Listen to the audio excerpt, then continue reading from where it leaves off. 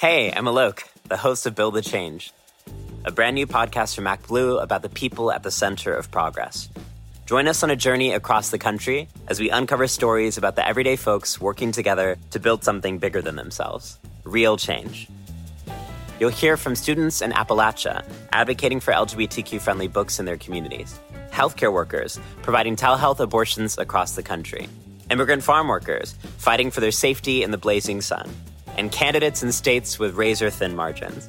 Listen to Build the Change now, wherever you get your podcasts.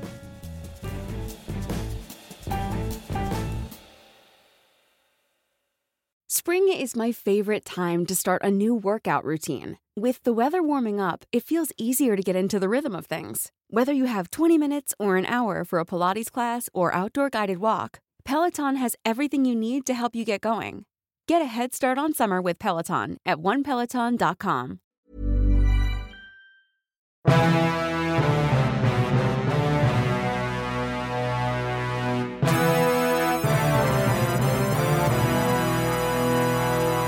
Welcome to Democracy-ish. I'm Danielle Moody. And I'm Wajahat Ali. And we are very excited to have an esteemed guest with us, a historian, an author, a podcast host, a founder of a Progress Network. I will kick it over to Wajahat because people have fallen in love, Waj, with your movie phone introductions. Even if they haven't fallen in love, I'm still going to do it. So it's one of those things they just have to tolerate. Zachary Karabell is the author of more than a dozen books. He has been a columnist. He, in 2003, was designated as a global leader for tomorrow by the World Economic Forum. He is host of the podcast, What Could Go Right? And he went to universities that rejected me and Danielle, including Harvard. Zachary, thanks so much for joining us. We're not bitter at all that we are, in the company of someone who went to elite institutions that thought me and Danielle were not worthy to grace their halls, but that's okay. You are, for a lot of people, a slacker. For a lot of people, that's a disqualifier, not a good thing, right? So, and you also taught at these universities as a guest lecturer. Yes. I just want to throw that in there. That's salt. Yeah. That's salt on the gilded wound. But you have this podcast, and we were fortunate enough to be guests on your podcast. What could go right? And oftentimes, we don't ask that question. What could go right? We're oftentimes thinking about what could go wrong because, to be honest and fair, there's a lot going wrong. Our communities are under immense pressure and stress. Climate change, pandemic, income inequality, voting rights being taken away, women losing their rights to reproductive health. But let's start with what could go right, and let's just take the lay of the land. It's 2023. We're recording this in February. President Biden won the election. 22 midterms. It was supposed to be a red wave. That red wave was just a small trickle. If it wasn't for gerrymandering, in fact, Democrats could have won. Democrats somehow picked up the Senate. They've lost the House. And we have an election coming up in 2024. With that vantage point, what could go right in the next 2 years? So first, let me just say, I created the Progress Network, and we do this podcast, What Could Go Right, which is also a weekly newsletter. So if anyone wants to sign up, it's free. Just go to theprogressnetwork.org. And it's like a weekly, here are things going on in the world that are constructive and positive, at least from our vantage point, and may not have percolated through the noise of kind of dystopic despair. But part of the point of this was not, hey, everything's going right and you're wrong to think that we're fucked, right? I joked I would have liked to have called this Maybe We're Not Fucked, but it's hard to get that in the feed without I think you can get away with it. I think that actually might increase the podcast hits. And the point of that is, like, if things go as our fears and legitimate anxieties predict, right? If there's rising authoritarianism in the United States and throughout the Western democracies, if climate change reaches some sort of 2012 tipping point and we go from sort of slow but steady degradation of our ability to live on the planet to kind of catastrophic, if the past pandemic is just a prelude to a really, really, much more deadly pandemic that we're equally unprepared for. Look, all these things could happen. And the point of saying what could go right is, given that the future is uncertain, there's an old line by Karl Popper in the mid-20th century saying the pathways of the future are unknown, and it's up to each of us to write that future well, meaning our decisions in the present in many respects shape that future. And so given that we don't know what that future is, we should at least be according an occasional moment to consider the possibility that we are overestimating the risks and dangers and that we're underestimating the possibilities. Not because I think I know. I just know that that's honest. It's honest to be humble about what we don't know, which is the future. And it's honest to step away and go, maybe what we perceive to be a clear and present danger, we're exaggerating. And, human societies have done this before. We were convinced, whatever that we is, in 1960, that there was a really proximate chance that we were going to destroy humanity in nuclear Armageddon. And that was a legit fear, right? But it didn't come anywhere close to pass. So I'm just laying that on the line, right? I am not saying, hey, everybody's wrong for thinking that there are all these dangers. Not what I'm saying. I'm saying we are limiting ourselves by not considering what's going right. And final point, I do think societies that get convinced that everything is going down and that's the only trajectory it can become a self-fulfilling prophecy. So cultures that really believe there's no hope, it's very hard to galvanize change. And if you don't galvanize change, the greater likelihood that your no hope scenario is actually a more likely one. So then we can talk about the specifics about what I think might be going right. But I just wanted to kind of lay that online because it's very easy to go, oh, here's this organization, these guys or these people and these women saying, you shouldn't be so worried or things are fine. Things are fine, right? No, it's not really what I'm saying. Yeah, no, and I think that that's right because on this show, and we mentioned this on yours, which is that I am the ye that carries around a mustard seed of hope. But in all honesty, I say that as a joke. But in all honesty, if I wasn't hopeful, then I wouldn't turn on a mic every day. Right. If I wasn't hopeful about the ability to shift people's hearts and minds and expand what it is that they believe that they have power or control over, I wouldn't bother doing what I do for a living. So I say that as Waj and you have laid out, we are in a time of great despair where things that we thought would never happen in our lifetime seem to be happening all the time. Whether it is the fact that we would have never thought in our lifetime that we would be quarantined in our homes for 3, 4, 5, 6 months, depending on where you were living and where you are. We never thought in our lifetime that there would be cities in the United States where the drinking water, we're not sure if it's poisoned, or that we know that politicians did purposefully, create or create crumbling infrastructure and not invest because there were people of color that were there or poorer people, poorer white people that were there. And we don't really care about them. We didn't think in our lifetimes that we would keep seeing historic flooding and hurricanes and all of these things. And so it is really difficult to kind of pull yourself out of the tragedy and move to a place of hope. And so, Zachary, I guess the question that I have for you is, for those people who are not wrong, to your point, to be kind of feel like they're in a downward spiral, right? What points do you kind of hold in recent history or distant history that point to the fact that we're kind of always in an ebb and flow? So here's one that I think people don't sufficiently digest as, wow, that's incredible. 3 years ago at about this time, everything sort of shuts down. And, it doesn't matter whether they shut down more or less and, Florida versus New York or Singapore versus Brazil. At some point in March of 2020, all of humanity, for the first time in any point in human history, was simultaneously afflicted with both the same disease and the same crisis in real time with the awareness of everyone else, and had to grapple with this in an extraordinarily tectonically disruptive fashion. Never before happened, right? World War II was a big deal, but if you were living in Chile or you were living in Sudan, it was like over there. This was like a simultaneous human crisis playing out in real time.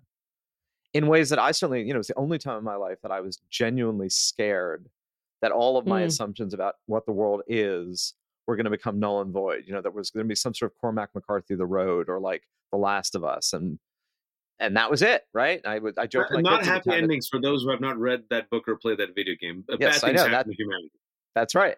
And I said to my kids at the time, it's a lot more fun in my historian hat to write about major historical inflection points. It sucks to live through them. And within 6 months, we, humanity, people, develop a set of vaccines, which we then deploy more rapidly than anyone thought was possible. July of 2020, you're like, oh, it'll be 2 years. There's no way. We're going to have to muddle through this. No chance. And not just the United States, although Operation Warp Speed, and I think we should be bipartisan about this, right? This was not a really Republican-Democrat thing. This was like humanity going, oh, shit, we may all die. So what are we going to do to make sure that we don't? And develops based on technologies that have been in play beforehand, but have been lying dormant, based on testing more algorithmically and more through computer programs than just massive human population studies. And not only do we develop these set of vaccines, but what we deploy them. And look, Sinovac, the Chinese vaccine doesn't work as well, but it's still actually a vaccine that worked, just didn't work as well. The fact that we were able to do that in a year, right, from March of 2020 to the spring of 2021, and then global. And even in the fall of 2020, people are like, oh, we're buying all the supply. The rest of the world isn't going to have adequate supply. Even that was ameliorated. Even that massive supply came online. And I think the fact that we were able to dampen the negative effects of this virus, the vaccine didn't cure, it didn't stop you from getting sick. It just stopped many more people from dying. And it kind of even more allowed society to kind of resume something resembling forward motion, so that we can all now have these debates about the Republicans in Congress, or, oh my God, what if Trump gets elected? Which frankly, relative to like society collapsing under the weight of a pandemic that might have been much more lethal, is actually a better thing, right? I would rather currently have the argument about what's going on in 2024 than a world of like societal collapse based on the pandemic. Second thing that we were able to do, first time ever, galvanize collective resources, find a cure, deploy it, and also blow apart all the canards about what government is able to do in terms of direct payments in real time with immediacy. Europeans did it, the Chinese did it, the Indians did it. Everybody in the world, governments just said, oh my God, if people freak out economically and materially because they're worried about dying because they can't go to work, then it won't even matter how lethal this disease is, because we'll just destroy society anyway, if a billion people just freak out. So what does the United States do? We start sending people money. Yeah, it was incredibly clunky. And the fact that computer programs and government agencies in like Newark, New Jersey, were still using COBOL programs from the, remember there's this, anybody know COBOL? Yep. Anybody? But nonetheless, within a few months, money was flowing. And government spent, in the United States, it was $6 trillion just in federal spending, and another $4 trillion in what the Federal Reserve took onto its balance sheet. And then all of the EU and all of China, basically $20+ trillion of money just opens up. And we're like, yeah, we can actually send people money to make them feel more economically secure and take care of their needs. That's amazing. We'd spent most of the 20th century going, nah, can't do it. Can't do it. Just can't do it. Now, I'm not saying we're not retreating from that. And I'm not saying like it's created a new normal, but it has surely silenced the belief that you can't do that and that the doing of that can't be effective. So those are two things in recent memory. Am I putting a positive spin on things? I suppose I am. But I also think factually, everything I just stated is true. It's true. And we don't digest that adequately, I think. So let me push back on that good news and dampen it, if I may, because I think, first and foremost, you're right. We collectively have not taken a moment to really acknowledge how remarkable it is that scientists were able, in such a short time, come up with a vaccine that saved lives. It's remarkable. It's to the point where people are like, a pandemic, even though it's still around and kills people, right? But like people can resume their lives for the most part. The flip side to that, Zachary, is now we're living in 2023, where the same people who champion vaccines like Ron DeSantis are campaigning for their 2024 election campaign by attacking science, literally attacking science, attacking vaccines, attacking the vaccine makers, where ignorance and being dumb about literature and books and history is rewarded. And hospitals and doctors are being attacked because people are saying that they're part of this quote unquote groomer conspiracy. Vaccine hesitancy is now a top 10 global threat, according to the World Health Organization. And otherwise brilliant people who should know better will rather flirt with death than take a vaccine, and would rather their children potentially get COVID or shot at school than read a book written by Toni Morrison. So the flip to that is everything you said is right. But folks are saying, in my lifetime, I have never seen otherwise intelligent folks reject vaccines and literally dance with the angel of death. Because what you just stated were facts, but facts don't matter anymore. Because people make up their own facts. People feel their facts. So, if you look at the arc of history, especially American history, it takes time, step by step. Women didn't have the right to vote. Gay folks weren't allowed to be married. People who looked like me weren't allowed to come to America, thanks to the 1965 Immigration Nationality Act. But we've never really dealt with this type of propaganda at this level being consumed by so many people at the same time. How do we get to that progress point? How do we move forward as a collective if collectively we are sharing different realities? Yeah, I mean, my response to some of that is, and I have talked about that over the years during Trump. So in a nutshell, right, if you were going to describe my attitudes towards Trump, it would have been, he's an odious authoritarian narcissist.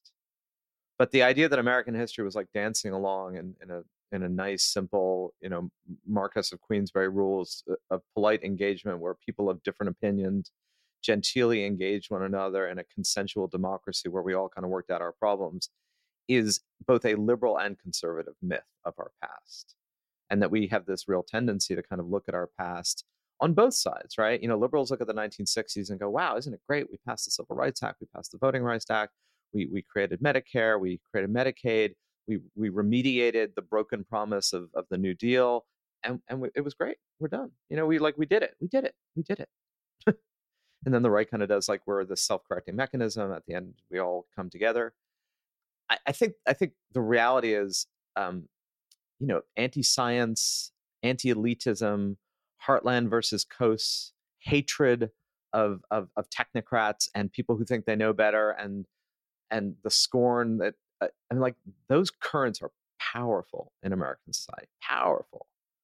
And I think at some point, too many people forgot the underside of who we always have been. And therefore, I don't look at what's going on in the present with nearly the same degree of despair, almost because I look at the past with, I hope, a much more realistic view of just how problematic we've always been. So I don't necessarily see us as backsliding. I see us as back to your kind of ebb and flow, but it's more, there's a lot of unrequited promises and unresolved problems that the past few years I think have made impossible to ignore. And I, there's a scenario in which the hobgoblins of our nature that have been kept at bay by elite institutions and other stuff are finally unleashed and will never be put back and are going to consume us. So that's one possible trajectory. The other is, in order to really ever move forward, those forces have to be seen in the light of day. They have to be challenged. And some of the people who support them are not supporting them because they buy into them. They're supporting them for other reasons. That also has to be dealt with and addressed. So, here too, some of how we see what's going on in the present will perforce depend on how we look back at it in the future, meaning some of these issues we will either see as the harbingers of something really bad, or we will see them as the cresting of something that finally got pushed back. And, I don't know the answer to that. From The New Yorker staff writer Vincent Cunningham, a keenly observed novel of a young black man searching for his place in the world amidst a moment of historic change. Great Expectations is about David's 18 months working for the senator's presidential campaign. Along the way, David meets a myriad of people who raise a set of questions. Questions of history, art, race, religion, and fatherhood that force David to look at his own life anew and come to terms with his identity as a young black man and father in America. Inspired by the author's experiences working on Obama's 2008 presidential campaign, Cunningham uses a political campaign as his narrative backbone. Great Expectations will be one of the talked-about novels of the year, Colum McCann. Great Expectations is available wherever books are sold. Hey, I'm Alok, the host of Build the Change, a brand new podcast from MacBlue about the people at the center of progress. Join us on a journey across the country as we uncover stories about the everyday folks working together to build something bigger than themselves. Real change.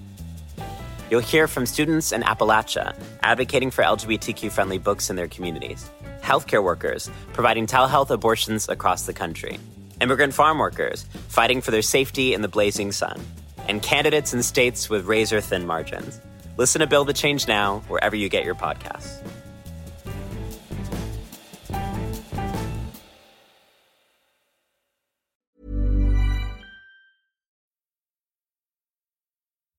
Is there then, in this moment, right? Because I often say that I believe that there comes a point in our lives, in society, where the systems that we're supposed to carry, the systems that we're supposed to work, break down. They were created in a different time for different people, right?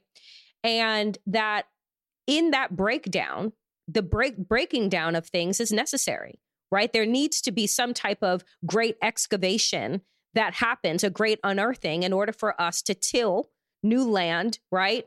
Whether that is emotionally, intellectually, right? To till new land in order to create something new. But that in order for the new to come, right, there is a destruction, a breakdown that needs to happen. I'm wondering, though, in your, in your understanding and in your research and of like this country and the world, is there ever a time when the breakdown that occurs and then the rising that follows isn't one that is violent? Because where my concern and where my mind often goes as we see escalated rhetoric, towards particular groups, whether it's anti-Blackness, anti-Semitism, anti-LGBTQ. I'm here in New York, and there was just a woman arrested for burning a gay flag in Soho, of all places, and now is being charged 30 years old with a hate crime. And I'm saying to myself, is there a way? Has there ever been a way for societies to move through without violence being the on-ramp to this change? Look, it's a really good question. A lot of human history has been marked by, spurts and outgrowth of intense violence in the face of, intense wrongs. I suppose to some degree, the reality is that the civil rights movement in the United States, while there was definitely violence, the protesters were attacked, they were beaten, there were certainly some who were murdered. The amount of violence proportional to the amount of change was not. It was a pretty favorable ratio, meaning most of that was in fact peaceful. Most of that was bodies on the streets. Most of that was done without the kind of violence you're talking about. And frankly, I think, absent truly authoritarian governments, of which there are a handful in the world, but they're not a huge number, right? We can kind of name them. I mean, there's Iran and North Korea, and Syria isn't even. It's a repressive failed state like South Sudan and Congo. A lot of the change, because it's so much of what we do now is so digital. Both our rage and our hope and our communication. It's a really interesting question about whether or not, like, mass violence as an outgrowth of a system breaking down is really in the cards, or whether we've actually gotten almost too good at creating a framework of, like, a material, sustainable framework. A la what we did in 2020, we just spent a lot of money, and instead of society completely unraveling, people just made do. So. Like, I don't know the answer to that question in the future. I think the world in general is just less violent. The fact that we pay attention to the places where it is intensely violent doesn't actually mean that it is more violent on kind of per capita average. And I guess I do believe that we are much more likely to be in this just like chaotically noisy roilingness more than we are likely to be in a situation of literal civil war. There's a lot of rhetorical civil war.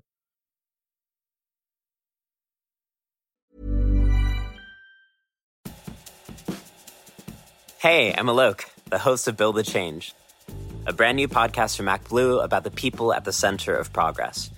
Join us on a journey across the country as we uncover stories about the everyday folks working together to build something bigger than themselves. Real change. You'll hear from students in Appalachia advocating for LGBTQ-friendly books in their communities, healthcare workers providing telehealth abortions across the country, immigrant farm workers fighting for their safety in the blazing sun, and candidates in states with razor-thin margins. Listen to Build the Change now, wherever you get your podcasts.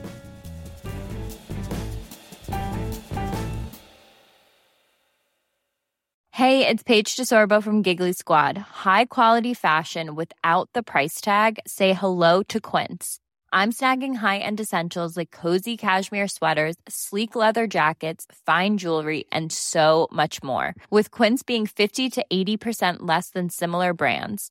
And they partner with factories that prioritize safe, ethical, and responsible manufacturing. I love that. Luxury quality within reach. Go to quince.com/style to get free shipping and 365-day returns on your next order. Quince.com/style. We're talking about the rhetorical civil war. We're talking about the January 6th violent insurrection. We're talking about, yes, the majority has found a way to live. America did not descend into pure chaos, even during a pandemic, even with the January 6th violent insurrection, right? Life, it went on. Even after 9/11, if you all remember, life went on. So the system's held to a point. But there also comes the warning signs, right? The DEFCON 3s, the historians who said, listen, we're at a precipice. Like, yeah, we're okay now.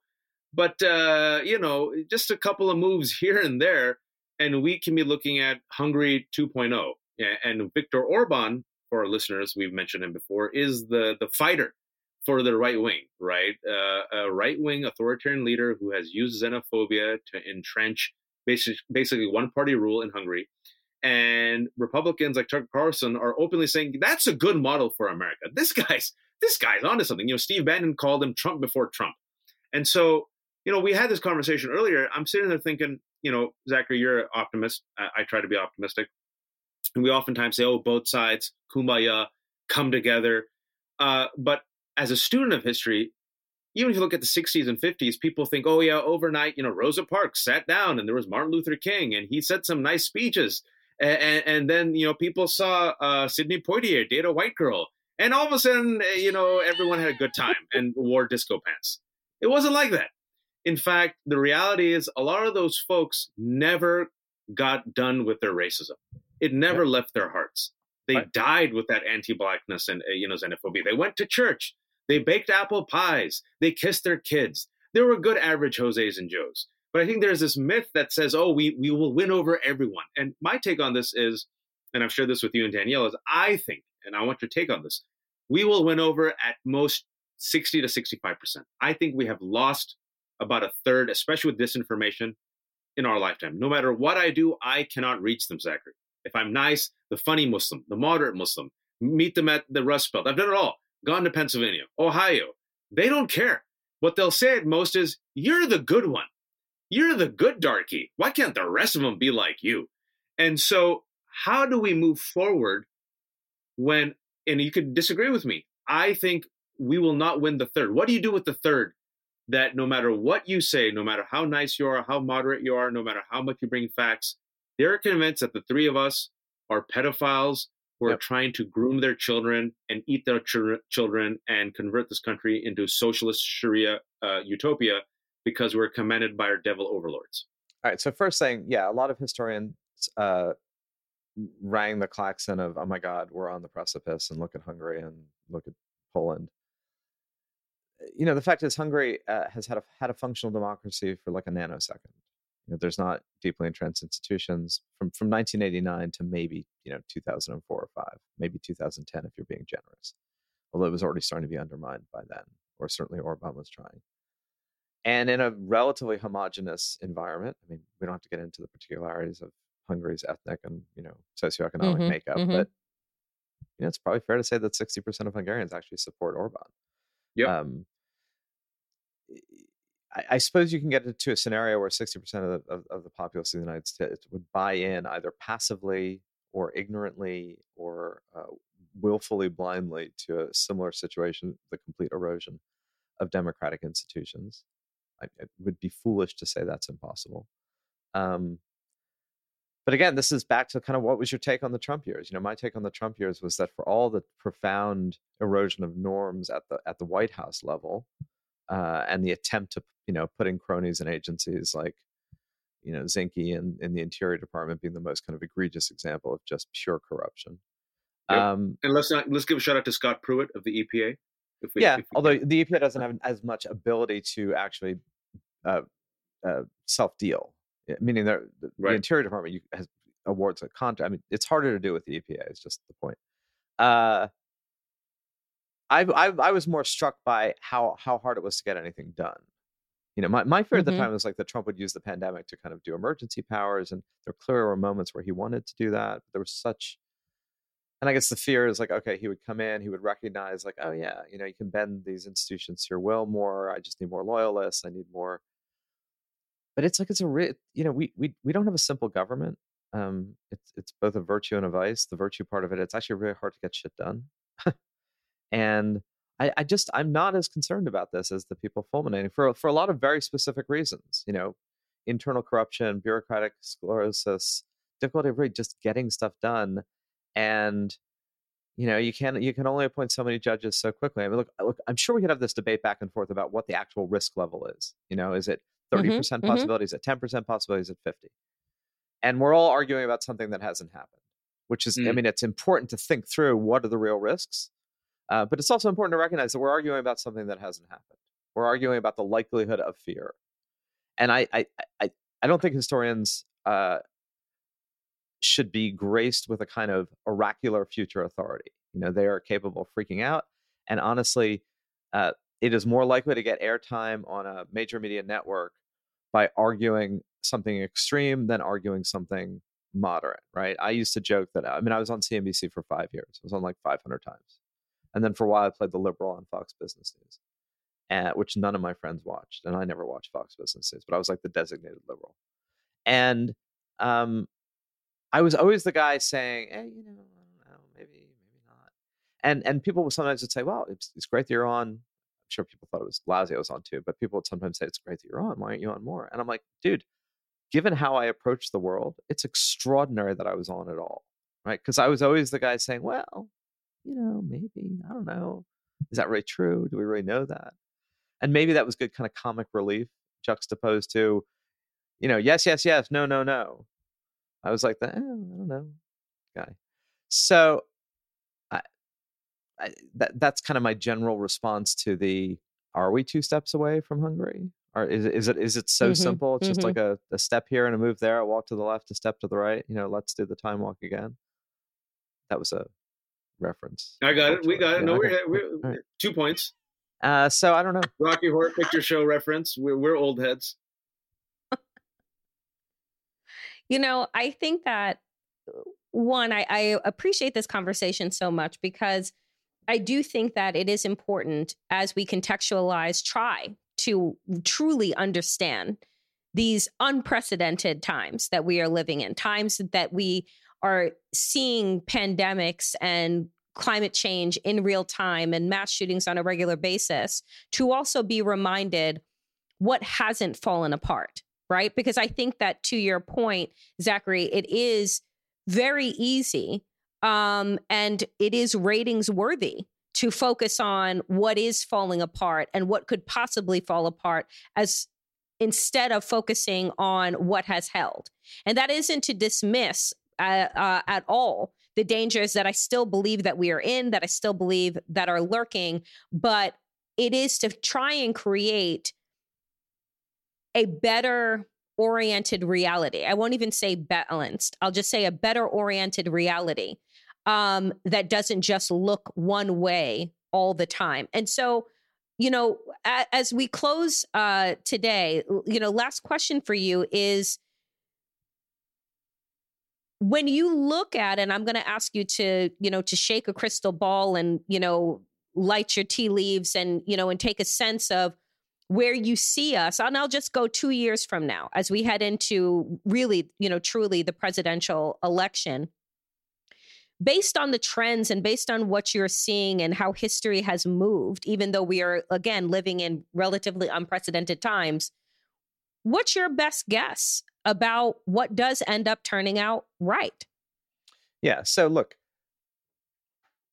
one would be foolish to discount the possibility that Donald Trump, A, might become the Republican nominee for president, and B, might become president.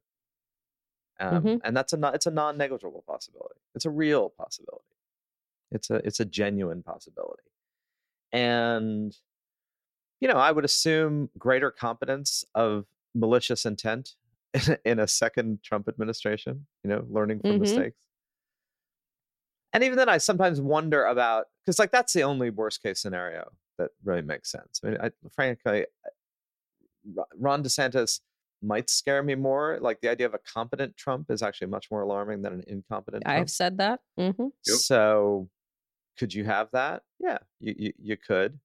But honestly, I think Trump is unusual. He's unusually toxic energy that happened to find power. Every now and then you have that in history, right?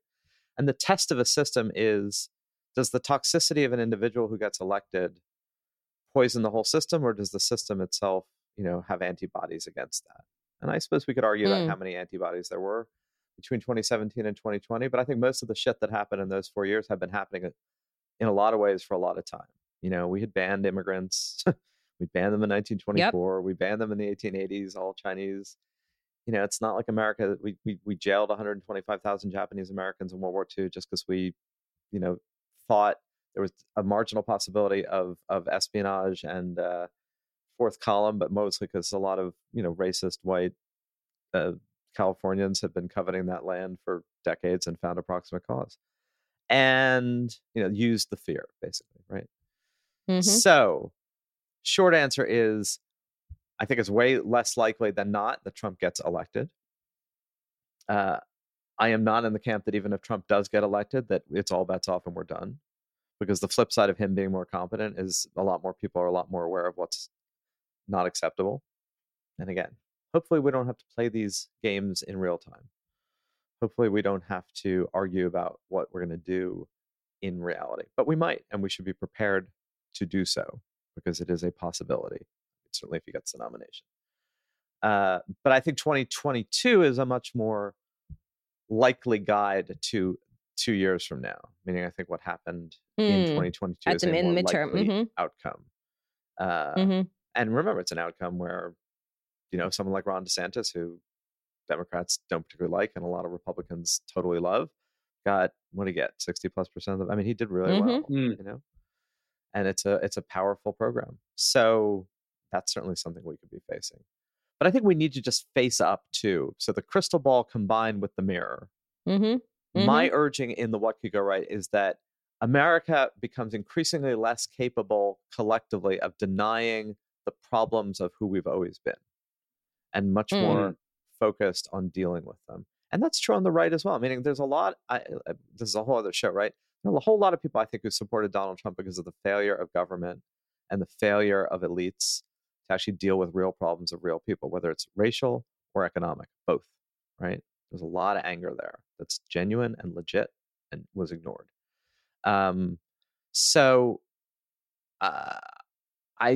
My hope is that with clarity comes change. I recognize that may be naive, idealistic, and overly optimistic. But you asked what my view of the future is. And I can assure you it won't feel good at the time, no matter what happens. But the question is what it looks like over time. I like that. Zachary Karabell, thank you so much for making the time to join us on Democracy-ish. Folks, the podcast is What Could Go Right. Zachary is the founder of the Progress Network, which you say puts out newsletters every week on what could actually go right, folks. So if you're looking for some more balance, some perspective, check that out. We greatly appreciate you making the time. Love the conversation. Thank you. Thank you. Thank you for listening to Democracy-ish. I'm Danielle Moody. I'm Wajahat Ali. And we will be back next week if, in fact, we have a country left. Inshallah.